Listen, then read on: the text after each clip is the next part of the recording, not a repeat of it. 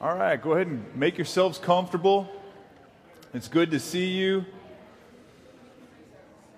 It's good to see you. Raise your hand if you get tomorrow off. Anyone get tomorrow off on this weekend? Why aren't you at the beach? That's what I want to know. Golly. Or in the mountains. We live in a great place. Hey, my name is Luke. I'm the lead teacher here. I haven't met some of you. If you're a guest, welcome to Legacy Church. It's good to have you here. Turn in your Bibles, if you brought it or if you use an app, flip over to 1 Corinthians 12 and or Romans 8, wherever you want. Those will be the main two passages that lift the most weight for us and show us Jesus more clearly as we look at the spiritual gifts. We've been going through the spiritual gifts the last several weeks. And just to let you kind of know where the bus is going, we have this week and we have next week where we examine some of the gifts with a little bit more intricacy. After that, me and Chris Harris will take you through the book of Jonah, which is a fantastic book to do in the summer. It is not the Jonah that you grew up with in Sunday school. I think some of you are going to learn quite a bit. It's a great, great book for this church and this season for our church, I feel like. And we'll explain that more as the series goes on. But Jonah is what it is. It's a short book. So we'll do that, and then we've got another few things that are going to be really fun for you to carry you throughout the summer. But today, we have gifts. And today we're going to talk about the spiritual gift of faith and of miraculous healings. How does that make you feel inside? Miraculous healings. It's kind of a controversial gift, right? A little provocative. Probably just as provocative is the gift of tongues and prophecy, and by God's grace, we all survived that a couple weeks ago, right? Everyone made it.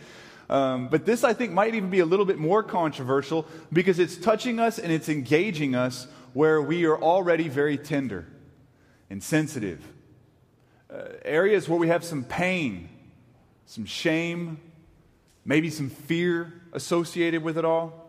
I know I have to be careful today as I teach this.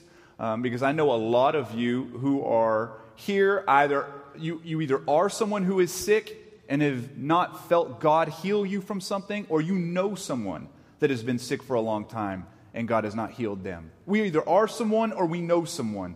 This is something that is connected to all of us. I'll be honest with you, I don't have this gift. Some of the gifts that we've taught, I've been open and honest with you, and I've said I have this gift or I don't. This is one I'm afraid I do not have. And whenever I talk about the gift of healing, I want you to maybe broaden your scope a little bit. I'm not just talking about the physicality of our bodies. I'm not just talking about STDs and bad knees and migraines and bad backs and cancer and syndromes. I want you to shoot a little wider, right? Our mental instability, our emotional instability. I'm also talking about depressions and fears and deep anxieties. Talking about some of you who have been abused in the past, verbally, sexually. Some of you have had abortions, stillbirths. Things that have happened to you, whether it is emotional, mental, or physical, to where your body and your soul cry out and you say, God, I need you to heal me. I need you to change this. I need you to fix this. I need you to lift this. I don't have this gift, but I did do something back in my early 20s that looked like something that rhymed with something that could have possibly been something a little bit like this, okay? And I'm not sure what it is. Is Kevin in here anywhere? Chase, there's a bit of a ring coming out of this. I don't know if anyone else can hear it. No? But dogs are going to come running in here any minute. It's there, I promise. When I was like 21 or 22, I'd only been a Christian for maybe 6 months. Not very long, but I was working in West Texas as a physical therapy technician.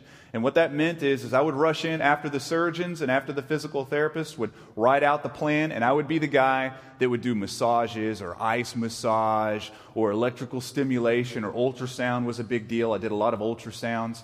So I spent a lot of time in exam rooms, a lot of time with patients one-on-one. And there was one woman that came in maybe 3 days out of the week, sometimes every single day for an ultrasound. I don't remember her name, and I don't really remember what was wrong with her. She was in her late 70s or her early 80s, and she had this pain with her shoulder that she was in constant Constant pain. Pain when she was asleep, pain when she was awake. And the thing is and we could never figure out, is she mute or does she just not like to talk? Because she never once, in the whole time I knew her, say one word. Not one. Not stop, not yes, not hurts, not thanks.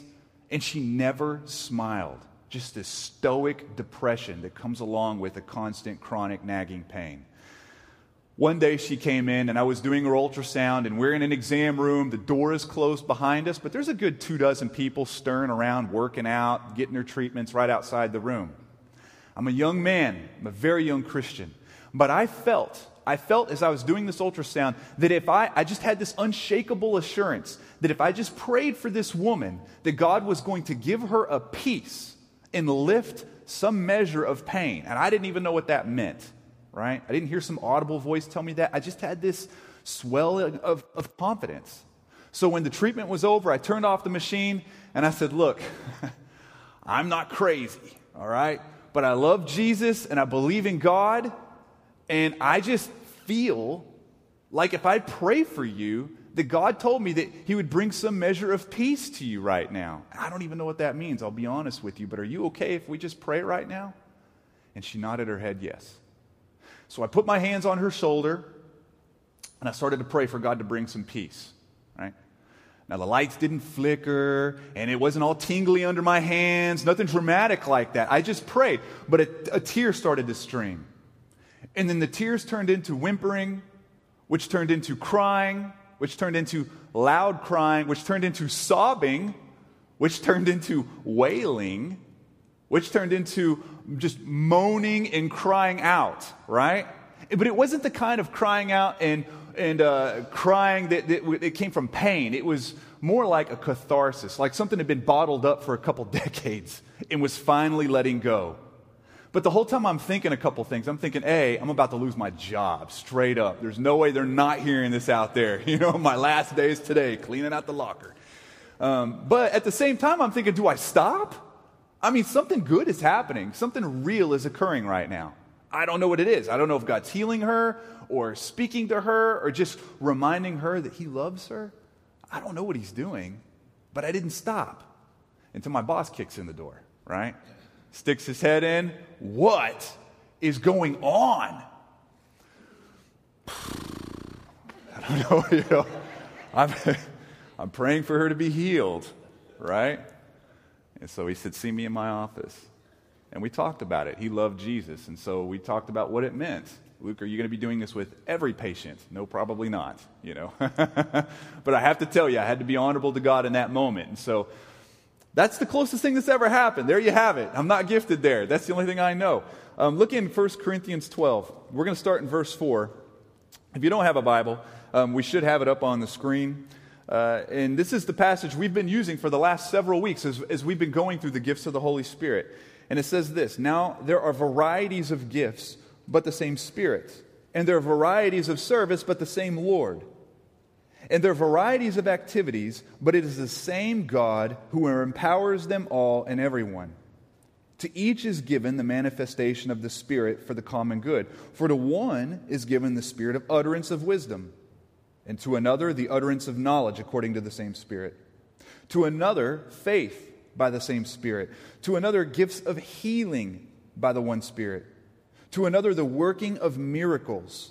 To another prophecy. To another the ability to distinguish between spirits. To another various kinds of tongues. To another the interpretation of tongues. And these are empowered by one and the same Spirit, who apportions to each one individually as He wills. And then if you were to fast forward through that same chapter, he kind of finishes it up with this in verse 27. Now you are the body of Christ. He's talking to you, Knoxville. Now you are the body of Christ and individually members of it.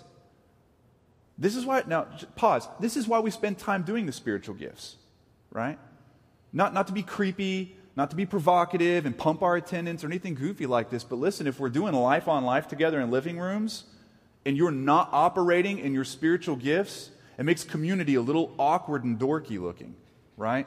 There needs to be something that we are contributing that God has birthed in us to minister to the body for His glory and for the sake of the city. This is why we're doing this. Now you are the body of Christ and individually members of it. And God has appointed in the church first apostles, then prophets, then teachers, then miracles, then gifts of healing, helping, administrating, and various kinds of tongues. What I'd like to do is I'd just like to jump straight into the gift of faith if I can, because it's so connected to healing. And it's something that's not taught very often, and there's a lot of confusion on this the more I talk to people. If you've been keeping up with us in this teaching on the spiritual gifts, as you've been watching, you're probably seeing a trend come out. And the trend is this, that God actually calls us to walk in, exercise the role of things that we're not necessarily gifted in, like evangelism. There is a gift of evangelism, and there are people that are good at it. But aren't we all called to evangelize? Contribution, encouragement, leadership, serving, helps, exhorting. These are all things that we are all called to do, but there are some who are very gifted for it. Faith is going to be a little bit like this, not totally, and I'll explain.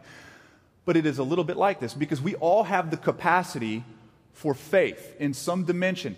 Saving faith is a certain kind of faith. This is conversion faith. This is the faith where you trust that God's remedy is true for you. Remember, to get under the skin of what faith is basically the place where your soul cries out its own inadequacy, where you die to your own self-sufficiency and your soul says, Lord, I can't do this, and if you don't do this, it does not get done. That is the place of faith. Lord, I can't produce this. I can't feel this. I can't say this. I can't think this unless you do it through me. And this is what happens in saving faith. Lord, I can't produce new life. And unless you do it, it doesn't get done. I can't beat these old devils, these demons. I can't just wrap up on these addictions. I can't do this unless you do it. This is the faith you see in Ephesians 2. For it is by grace through faith that you become saved, right? We all know this passage. And this not of your own doing, it is the gift of God and not a result of works, so that no one can boast. So now here we see that the salvation that is a gift to you has saving faith working through it. But then you also have sustaining faith. Right? Sustaining faith is faith as a Christian you wrestle with every day. This is what fluctuates from day to day and from person to person, right? Where we believe God's promises are true for today, for us, for this situation. That is sustaining faith. This is also the kind of faith that as you guys do life together on mission to the city, it's easy to see when it's dwindling in those around you. You'll start hearing statements come out of their mouth like, I don't know if this marriage will ever make it. I don't know if God even cares about this. I don't know if I'll ever come out of this addiction. You start hearing things that contrast with promises that God has given us in Scripture, and that is your cue, friend, Christian, to step in and nurture and administrate kindness and encouragement to that person to cultivate sustaining faith. Now, this gift we're talking about today is a little different. The gift of faith is a little different than saving faith, and it's different than sustaining faith. D.A. Carson, I think, has probably the easiest, most simple definition of it. It's half a sentence. It's not going to be on the screen. But he says, the gift of faith enables a believer to trust God to bring about certain things for which he or she cannot claim some divine promise recorded in Scripture. You see, there are divine promises in Scripture that we can all claim. You don't need a gift of faith. You just need to be obedient in faith, right? But then there are some things that are outside of Scripture that some people have this assurance of, kind of like what I had inside of that little exam room. That's a different thing. That's something different. Like I described earlier, it's this upsurge. It's this unshakable, unshatterable confidence that comes that you just know that if you pray, that if you do something, that God is about to do something very, very cool. Some sign, some wonder that blesses people, that reflects His glory, that ministers. This is what faith is.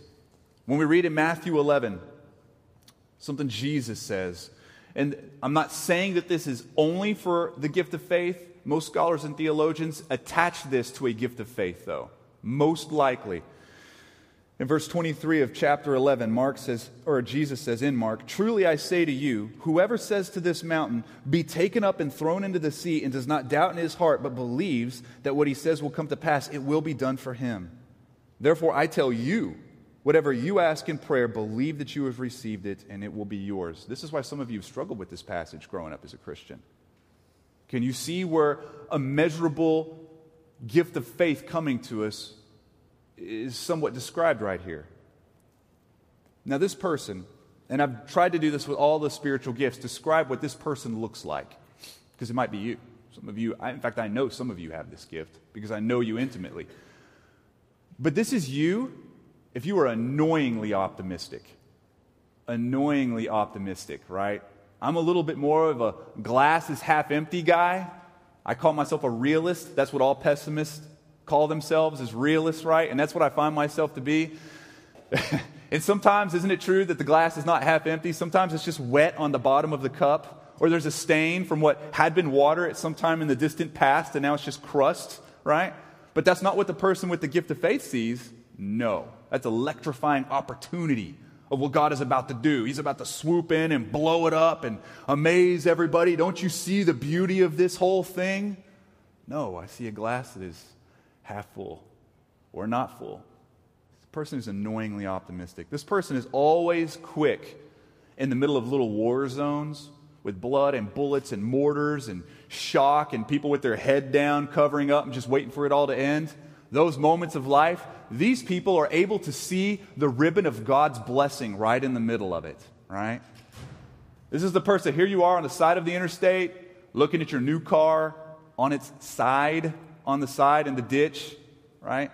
Tires blown out, there's the dust of airbags being deployed, settling, as there's tempered glass and coolant all over the road. You know that feeling you get in your gut as you're looking at it and you're thinking to yourself, this just happened, man. That was my car. The person who has the gift of faith rolls into that and says, I know this is horrible, but hey, look on the bright side, right? Bright side. Look on the bright side. We did get to minister and tell the gospel to the tow truck driver and meet his wife, and had this not happened, we wouldn't have got to do that. So there you go. You lost a car, we gained a soul. You know what I'm saying? Right? Annoyingly optimistic. This is also the person that whenever they find themselves in the company of Eeyores, and I am an Eeyore, self-avowed Eeyore, right? That they feel this surge to embolden themselves and encourage everybody and kind of stir up everybody a little bit. Well, I guess this isn't going to work. Like always, I guess we'll just shut it all down and quit. Person with faith says, are you kidding me? This is when it's getting good. This is the best. In fact, this is the best I've ever seen. That's what in fact, that person is also really good at recounting past things that God has done accurately that pertain to the current situation. Don't you remember 6 months ago when God did this and blew all our minds? Don't you remember 13 years ago when God spoke this to us and it changed everything? It's just like this. My wife has this gift. My wife, it's a primary gift for Paula to have this big gift of faith. And to me, it's annoyingly optimistic. Listen, and whenever she says something, half of me, 50% of me, I hate it. But let me be honest with you, I hate it because it convicts me. Because I'm a dude and I wanted to get there first. I didn't want her to be able to lead me to faith, to lead me to God's promise, to lead me to being joyful about the gospel and the call thereof. I wanted to get there by myself. I should have been the one to lead her, right? It's this man thing. But when I get over myself, I feel comforted and led. She's being good community to me, right? This just happened the other day. Something popped up on our radar that, in my opinion, was wrecking our summer, in my opinion. Very big inconvenience. And I remember thinking, are you kidding? This is happening. This ruins everything. You know what she says? I'm glad. I'm glad this happened. Because if this thing didn't happen, then we wouldn't get to see something cool that God was about to do. But now we get to watch God do something really cool. I just turn around and go back in the office. I don't want to hear it at that time, right? These people make great evangelists. These people make fantastic church planners. They make good counselors too, and I'm going to explain that a little bit later. Right. Now, what's important to teach here, where does this person get the faith? Where does a faith like that come from? The same place saving faith and sustaining faith come from the right hand of God. It is a gift. You see, we don't self-generate this.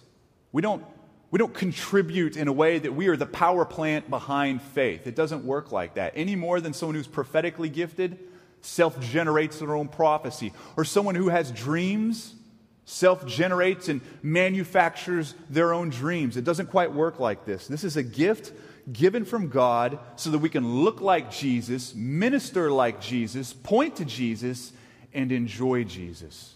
It's a beautiful gift. But the power plant behind faith is not your own spiritual energies. The power plant behind faith is the one in whom your faith is anchored. The power plant and the power behind your faith is God in whom you have faith, the object of your faith. That's where it comes from. It's a gift. It's a gift. Now, I had to teach that a little bit because faith is inextricably hooked to and linked to healings and miracles. Now, a person can have the gift of faith and not have a gift of miracles and a gift of healing, but it's very rare to find a situation where a gift of healing is exercised and faith was not there somewhere, somehow, right? If you look in the New Testament, which is where we see a lot of healings, in fact, most of the and this is the reason I'm not teaching miracles today, because the lion's share of the miracles in the New Testament were healings, or someone being raised from the dead, which is an ultimate healing if you think about it, right? So I'm going to focus on those because of the overlap. But if you look in the New Testament and you see a lot of these healings, someone's got some faith. There is this unshakable confidence that comes up that God is about to do something radically cool, radically benevolent and kind and graceful. Sometimes that faith belongs to the person who is about to be healed. I'm thinking of the woman with the bleeding problem, blind Bartimaeus, the 10 lepers, where one of them came back to thank Jesus. In those cases, in some way, shape, or form, Jesus said, "Depart, for your faith has healed you." But sometimes doesn't it belong to the people around the person who is sick? That faith belongs to the ones who are surrounding the company of the sick person. I'm thinking of the centurion that rides up on Jesus. "Can you help me? There's someone very important to me who is sick. You just say the word and I know it will come to pass." And Jesus is freaking out. He's like, "Are you kidding me? Look at this. This is faith, guys." Right? What about the guy who was lowered down, the paralytic, by his 4 friends? I mean, that's faith, isn't it? They're crawling up on somebody else's house to rip ceiling tiles off, to pull him down. They're cutting in line, by the way. Get that when you read that. They're cutting in line. You know there was a line. They're all pressing in, and they're like, no one thought of the ceiling yet. We call that. So they get up on the ceiling, and they're ripping all shingles off of someone else's house, making a big skylight, lowering him down, and Jesus sees the faith of who? The faith is there. Now, before I jump into teaching the gift of healings, or how 1 Corinthians actually says it is the gifts, it's plural. And that's because if you look at the understructure of the word, if you look at the original wording in the original language, it's all plural. None of it is singular. That's very, very important for us, because what we're used to when we think of the gift of healing, we're used to what we see on TV, right? Mr. Automatic up on stage in whatever city, whatever tour date that might be, and he's going to heal anything that comes up on stage. It doesn't even matter what it is, right? And it always works, and it never fails for that guy, right? That's what we think. So, you got a gimpy leg? Well, boom, now you're healed. Congratulations. Can't make kids? Boom, you're healed. You have cataracts? Give me something harder. Boom, and he heals everything. That is not what this is pointing to. That's not what this is nuancing. It has in mind, behind the language, different gifts of healing. What that means is that some people have more of a heart, empathy, compassion, drive, and success with certain kinds of sicknesses. For some of you, it might be mental. You might have this deep compassion and desire and upsurge of faith to pray for people who are sick mentally, who have some sort of an instability, a crack somewhere. Sometimes it's emotional, right? I knew a guy once. He's a very famous man. I won't say his name, but he was a professor of mine in seminary, and he prayed for people's backs. He just had a thing for backs. If you got a bad back, I'll pray for it. Not headaches, not cancer, tumors. It was backs. I thought, how random is that? But if I had a bad back, I know where I'm going. You know what I'm saying? And there was a long list of people who said, my back hurt like crazy, in and out of chiropractors my whole life, a big shelf of medications I'm on. That guy prayed for me, and I was healed. Different kinds of healings. And for me to do, and what I've been trying to do with these spiritual gifts is take you back to the Garden of Eden, because that's where you start to see a little bit of the design of why we even have some of these spiritual gifts, right? You have Adam and Eve, right? And they failed. And underneath their failure came the cracking of God's cosmos and creation.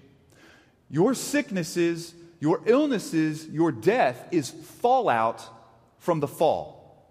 Okay? Let me explain this in Romans 5. This is how Paul talks about it.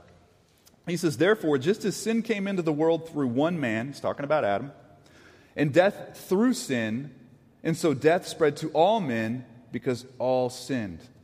So catch this. I mean, zoom out and look at the narrative of the Bible here. Before Adam and Eve failed to trust God, they were going to live forever.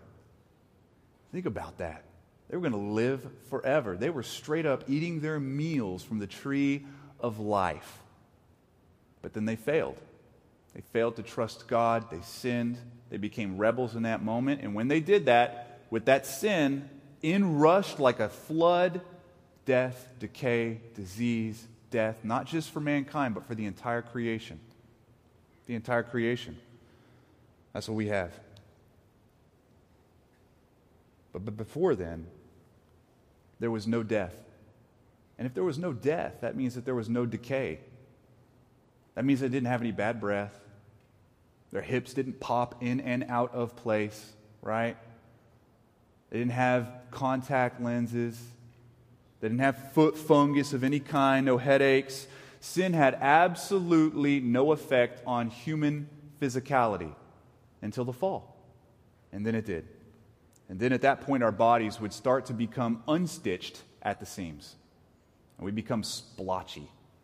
And we'd start to sag. It's glorious, isn't it? Aging. That's all fallout from the sin. Look at Romans 8. Because what happened is this. Jesus came to defeat sin and sickness and death. He came to do that.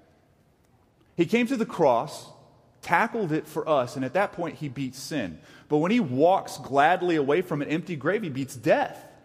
He shows it for all creation to see. He beats death. And at that time, sickness and death are defeated. But here goes the question. I know you're asking it. I ask it.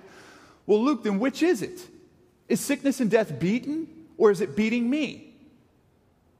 Yes. Both.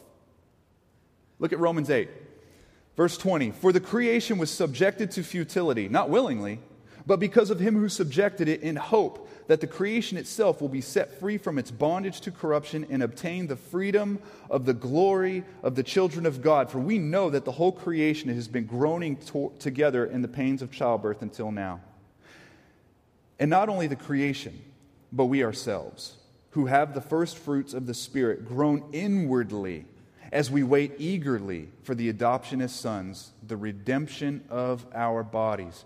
Now, scholars and theologians, they come up with a cute way of describing this paradox I'm talking about, and that's to describe the kingdom as something that has already come but not yet here. That the kingdom of God is an already not yet reality. Some of you already understand that as I say it out loud. The kingdom of God has already come in power. It has already exploded upon mankind. That's why Jesus said all the time, the kingdom of God is at hand. And once he was up on the cross, right? So he comes, God comes to mankind through a virgin, lives perfectly among us, eats with us, parties with us, loves us, but does not sin like us, right? And then he gets hauled up on a cross, according to God's plan, receives a wrath aimed at us, but he gladly takes because it swaps and makes a substitution for us and him where we get to enjoy a family we had no business being grafted into, right? We had no business being there. We get to sit at a table, friends, we don't have a right to sit at, except for Christ. Except for Christ. So, whenever this happens, the kingdom has already come. But the kingdom is not totally finished. It's not consummated or finished or polished off or finalized, right? This is why you, friend, if you're a Christian, if you love Jesus, death will never hurt you.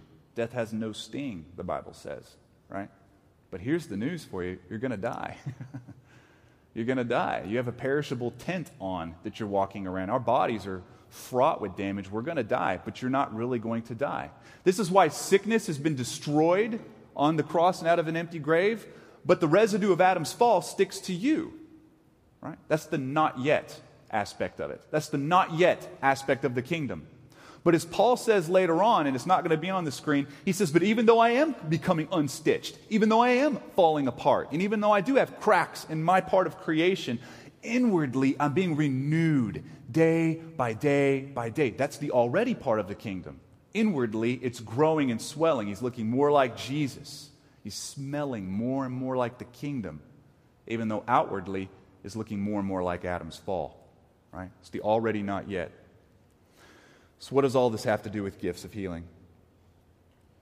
What does this have to do with anything?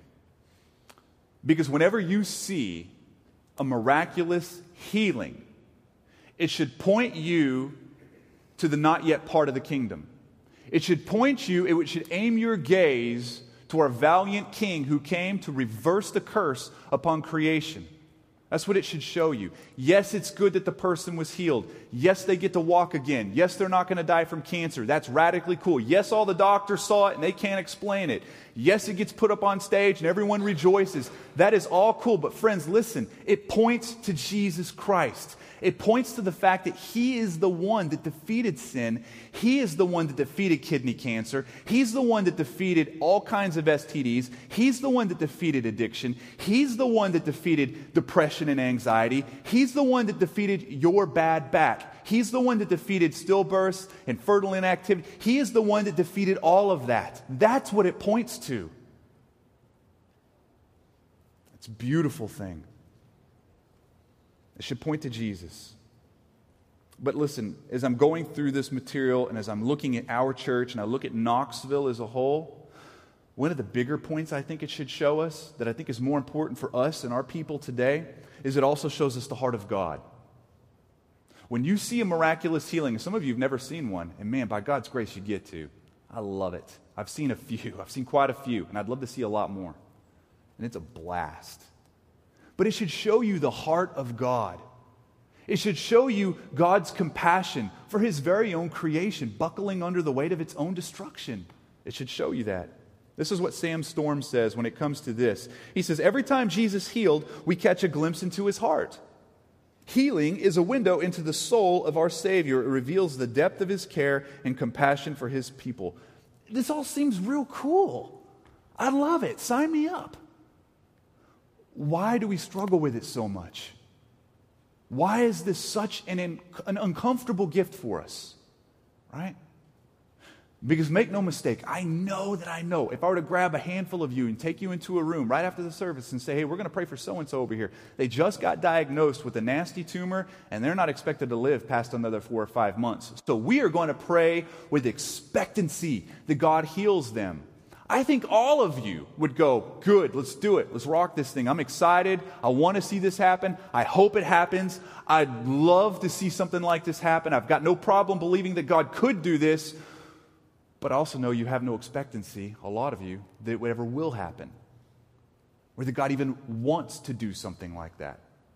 I think this is where a lot of people go wrong with the gift of healing. I don't think people think that God can't do it. I just think a lot of people think that God won't do it. Maybe because He doesn't want to. Right? And I think there's some reasons we do this.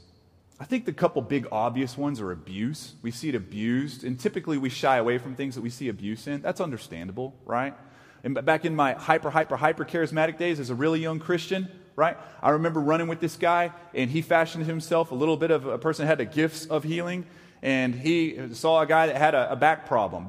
Walked into the room, but it was one of these back problems. You know what I'm saying? Like, I need help getting in and out of the car. I mean, no way he was faking a healing. This wasn't going to happen for him. He was like this. And my friend says, hey, we're going to pray for God to heal your back, and everything's going to be fine. He goes, great. So he put his hands on his back, and he started to pray, and it was a powerful prayer, man. I was ready. I mean, I didn't even shut my eyes. It's one of those prayers you keep your eyes open for, you know. I was about to see him do some burpees or jumping jacks or something. So I'm watching, and whenever he's done, it's hysterical. He had his hands on his back, and he goes, now let me ask you a question. Did you feel any tingling or heat in your back? And the guy goes, no, just a lot of pain. Okay, all right. Let me ask you another question. Do you feel any better at all? Like, can you touch your toes? Can you try to touch your toes? And he went, oh, no, that's about it. I can't even touch my knee. No, this is it for me. All right. Let me ask you another question. Hands on his back. Do you feel any worse? And the guy goes, no, I don't feel any worse. And he goes, healed. This guy's healed, but the Lord showed me that it's going to take a week or so for it to happen. He needs to repent of some sin. And at the time, I'm thinking, yeah, a week. I can't wait to ask that guy, in a week. But it's a little bit of a cop-out. There's nothing wrong with failing. In fact, you could have the gift of healings and pray for someone and it not work. Nothing is perfect. Someone who has the gift of preaching hits foul balls every time, or often, right? Or teaching. We don't do a great job as teachers all the time. There's failure in all of the gifts.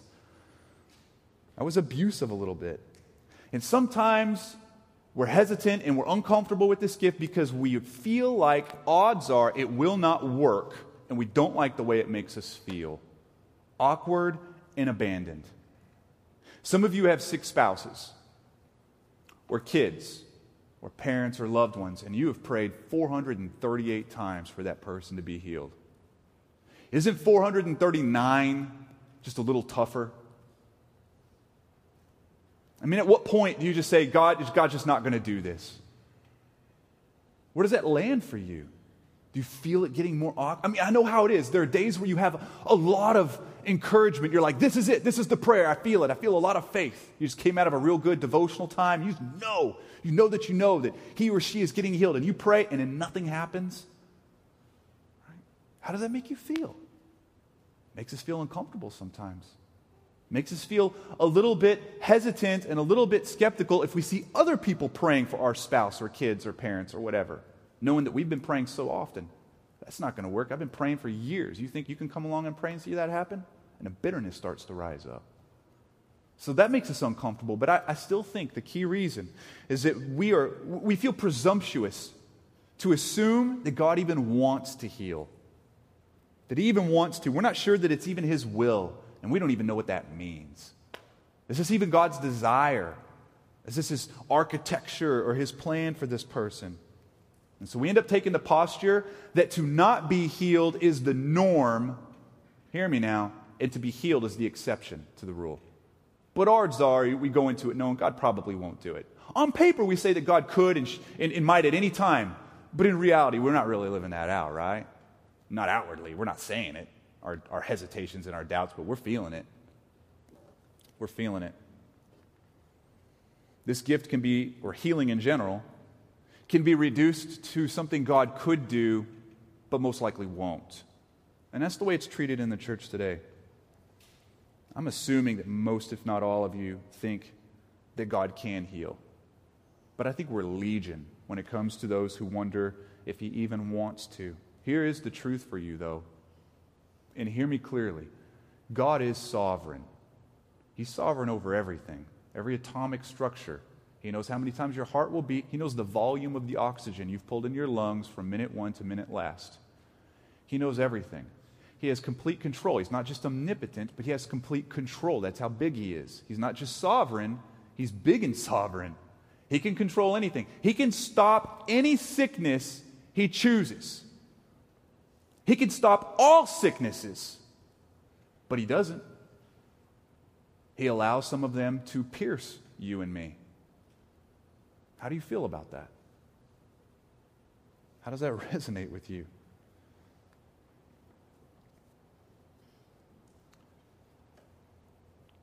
It's tough on me when I think about it. But here's also the truth. And this is the truth you must keep in mind. He hates sickness and death more than you do. He hates sickness and death. In fact, no one hates sickness, disease, cancer, and death more than God. Not even you. Not even your own sickness. God hates your sickness and cancer and syndromes and dysfunctions and secret little things that are happening in your mind that are scaring you to where you don't even want to tell anyone else.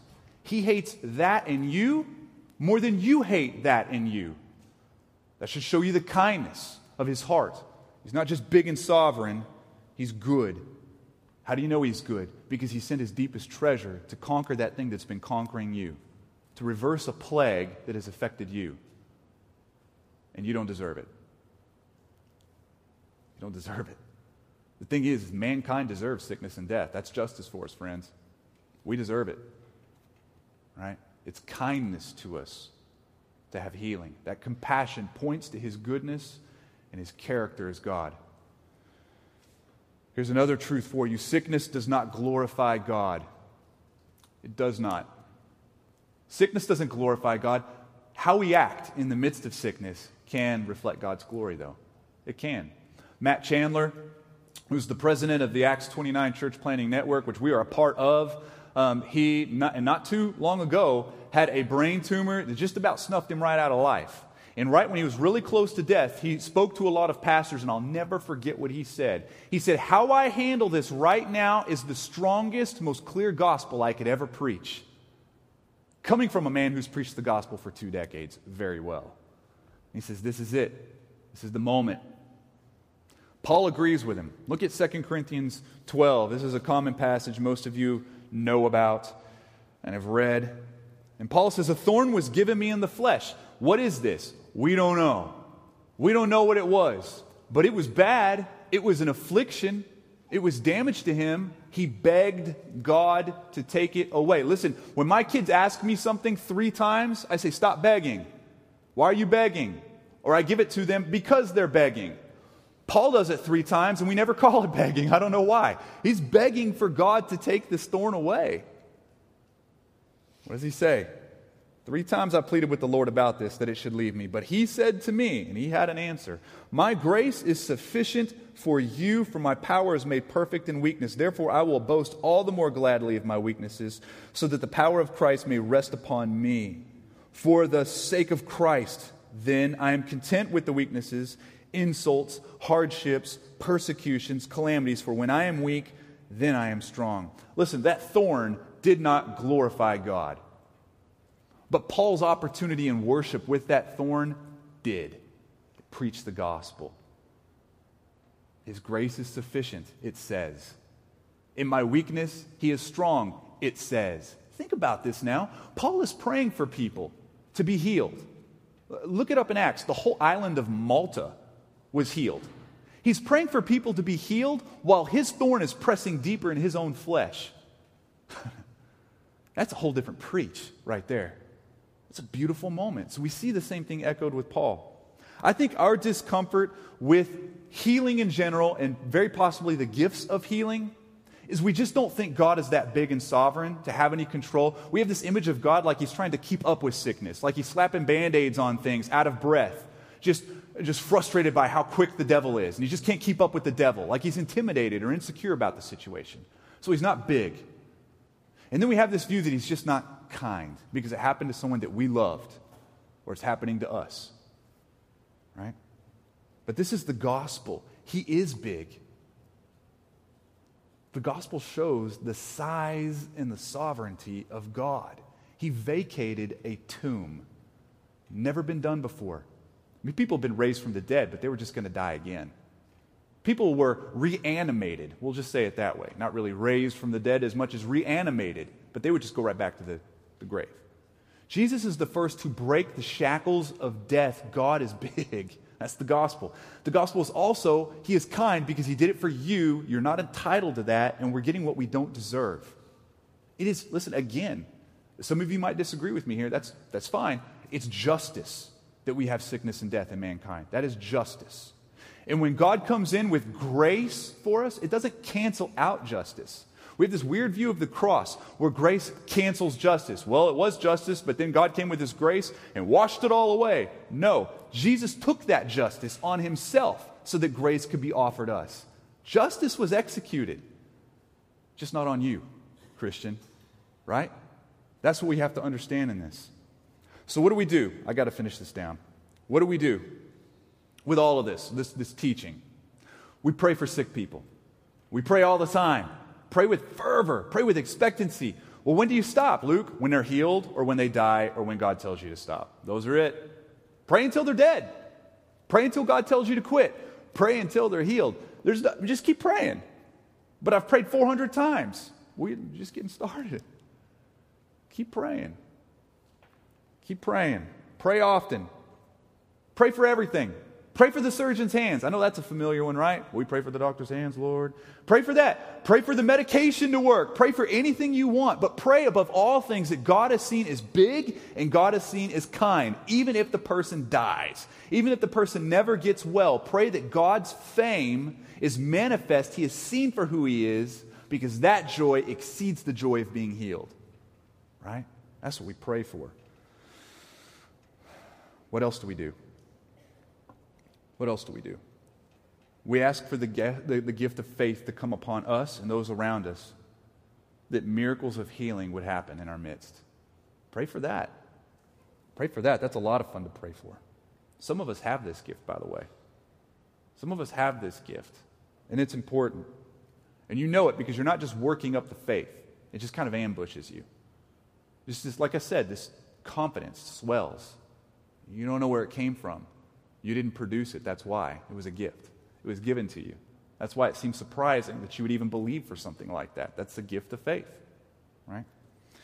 Listen, this might be you, and you might have this gift if you find yourself with a deep compassion and empathy for sick people. So things like hospitals and patients, they don't really freak you out very much, right? Like I said, I don't have this gift that I know of. So when I go into a hospital room, I'm pumping on that hand gel thing a lot. You know what I'm saying? It gets dry, I hit it again.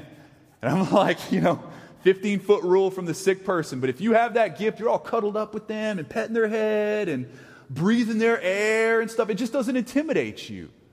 You don't feel odd and awkward in that situation. Might be you. This might be you if you have a compassion or an empathy of some kind for those with emotional instabilities.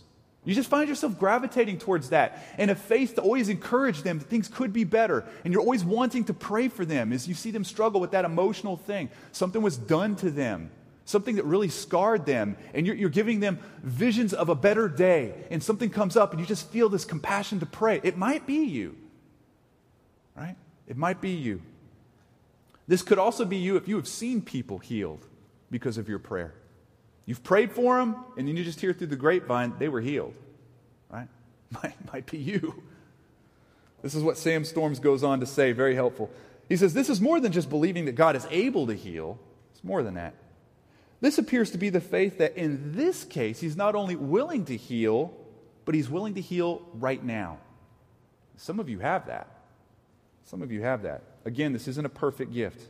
Paul healed a lot of people through his prayer, or God did through Paul with the spiritual gift of healing. But isn't it unique? Because he couldn't heal himself, right? Nor Timothy, who he tells to drink a little wine to fix his stomach problem, right? To kill off whatever bacteria there was in there. I mean, he was a spiritual son, and he couldn't heal him. Or Epaphroditus, who was wasting away on a cot while Paul was hosting him. There's a lot of people he couldn't. It is not a perfect gift. We don't understand why God does it in some cases and not in others. We will someday. We will someday. Listen, if this is you, we could really use your help. The city could use your help. But we could use your help as counselors. We could use your help as we work and minister to the sick.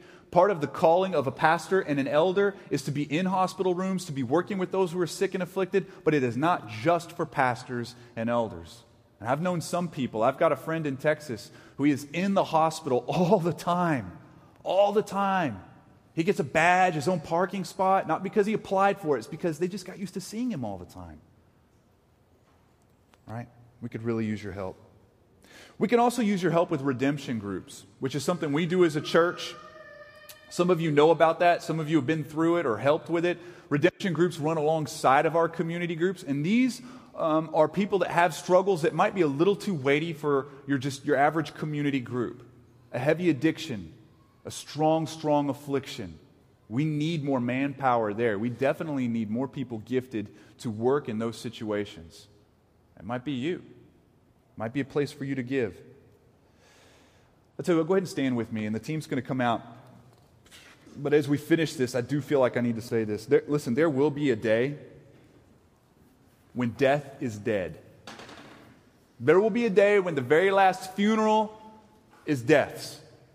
Let me think about this. At our wedding feast, where we're with Jesus, eating and partying and singing and worshiping and enjoying community with no sin involved, when that happens, there will be a casket at the wedding feast, and it will belong to death. who will no longer touch us, no longer frighten us, no longer intimidate us. All sickness will be gone. That's coming. That's coming. You know, as we do the communion during the worship, which I know Chris spoke about, but as we have worship here, we have the elements back there.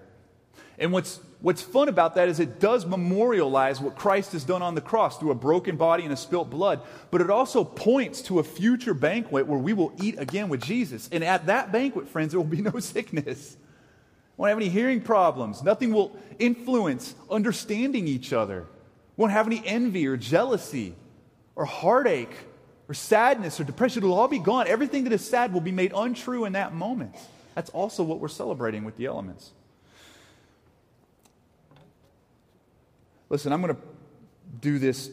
I'm going to read this to you. I was in a hospital room with a woman who had a 50-50 chance of dying the very next morning in a surgery. I had one shot to read a scripture to her. This is what I read to her. In Isaiah 25:8. He will swallow up death forever, and the Lord God will wipe away tears from all faces. And the reproach of his people he will take away from all the earth, for the Lord has spoken. That's coming, friends. And when we see healings, it just points to that. It's just a taste. Just a taste. Listen, some of you are afflicted here today. And if you are, we'll have David back here. Dave, is Amy here with you? Okay. We'll have Dave. And Rebecca, could you go back there with Dave? And then I'll be back here with my wife. Paul, there with me? I just asked you a question. You have to say yes in front of everybody. We'll go back there in that corner. And listen, if you have a sickness and you need someone to pray with you, and I don't care how long you've had it,